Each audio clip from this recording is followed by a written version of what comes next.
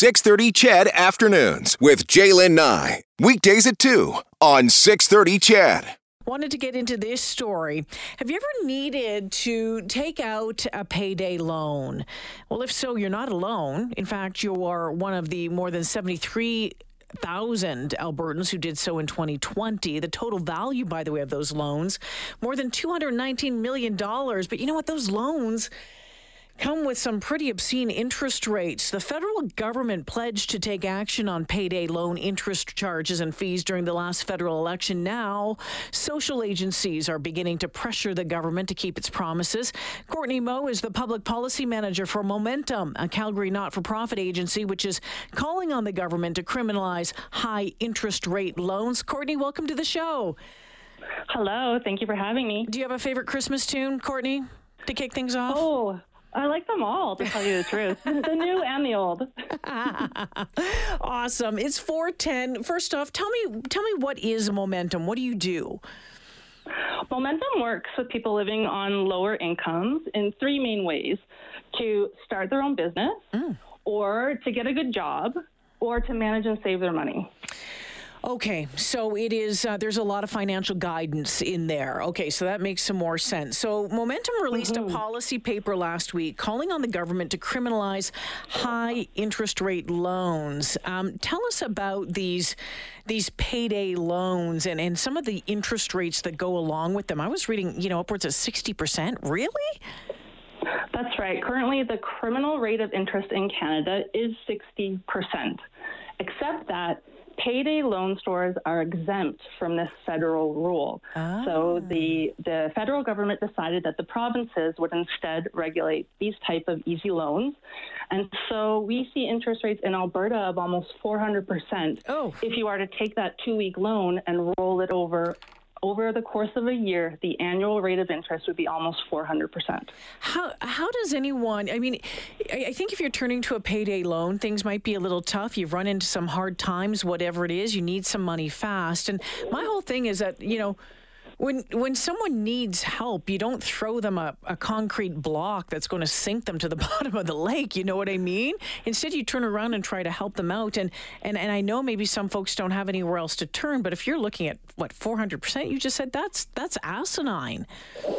That's right. It's really hard to imagine. And it's those that can least afford to borrow that have to pay the most. So for many, it can be that you're either new to the country, or you're living on a low income, or you don't have a regular income, and so you turn to maybe these fast cash places when you're in a pinch or in a tough spot.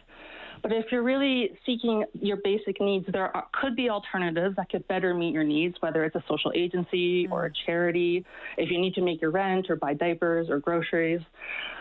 Or really any alternative would be better than getting a payday loan or an installment loan, because as we know, the rates are so incredibly high, and we see people getting trapped into a cycle of debt, a very scary and deep debt that's hard to dig your way out of. So we really, really want to see the federal government lower the allowable cost of loans in Canada. Okay, so if the federal government has said that it would do this, they've pledged to take action on the payday loan interest rates, but you said that there's an exemption, so the province runs part of this. It sounds like it's kind of both levels of government that need to take a closer look and get moving. Well, we'd like to see payday lending put back under federal regulation. So we want to see the 60% interest rate lowered to 36%, and we want to see all retail credit, all storefront credit for consumers rolled into the criminal rate of interest, so that any loans that you might get now or in the future, any loans that might be developed in the future that we can't even imagine, the types of loans that there might be, any type of retail credit would fall under that federal interest rate cap of 36%. That 36% still seems awfully high.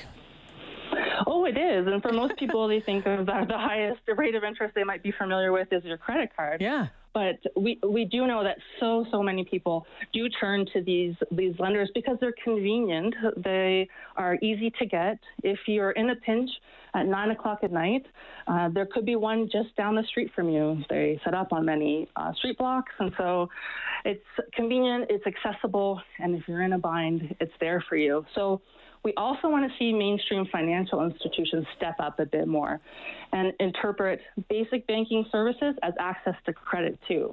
because mainstream financial institutions are actually required to provide basic banking services to all Canadians, whether you have a fixed address or not, whether you're employed or not.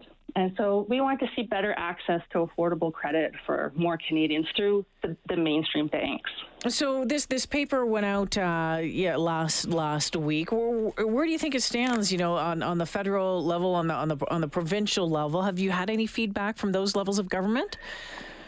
We're talking to all of our contacts in government, and we're really pleased to see the federal government make statements of commitment in multiple places and ways, and most recently in the mandate letter of Chrystia Freeland, Minister Freeland, Deputy Prime Minister. And so we're really happy to see that again reaffirmed. And so we're just waiting for a formal consultation to be called, and so that Canadians can provide input on how we'd like to see the criminal rate of interest lowered, what it would be applied to, how it would be enforced, and what might some alternatives be to ensure safe and affordable access to credit for all Canadians. Yeah, I'm wondering if we need to have a whole lot of time for input. If we know that things need to change, maybe it should just get moving. Well, it is really well researched, and there's precedent elsewhere in the world for the 36% interest rate. Here in Canada and Quebec, the maximum interest rate is actually 35%.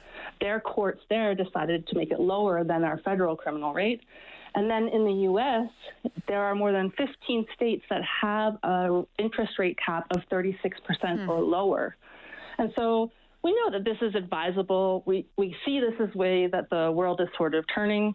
And more than 76 countries around the world currently cap interest rates with the intent of improving consumer protection. So we know this is the way to go. You're right. Yeah, and you know what, Courtney, I just have to think that some folks, who might need, this cash, and they turn to a place where it's the payday loan place, that they might not realize or quite grasp, how high that interest rate can be. So that could be a real trap, couldn't it?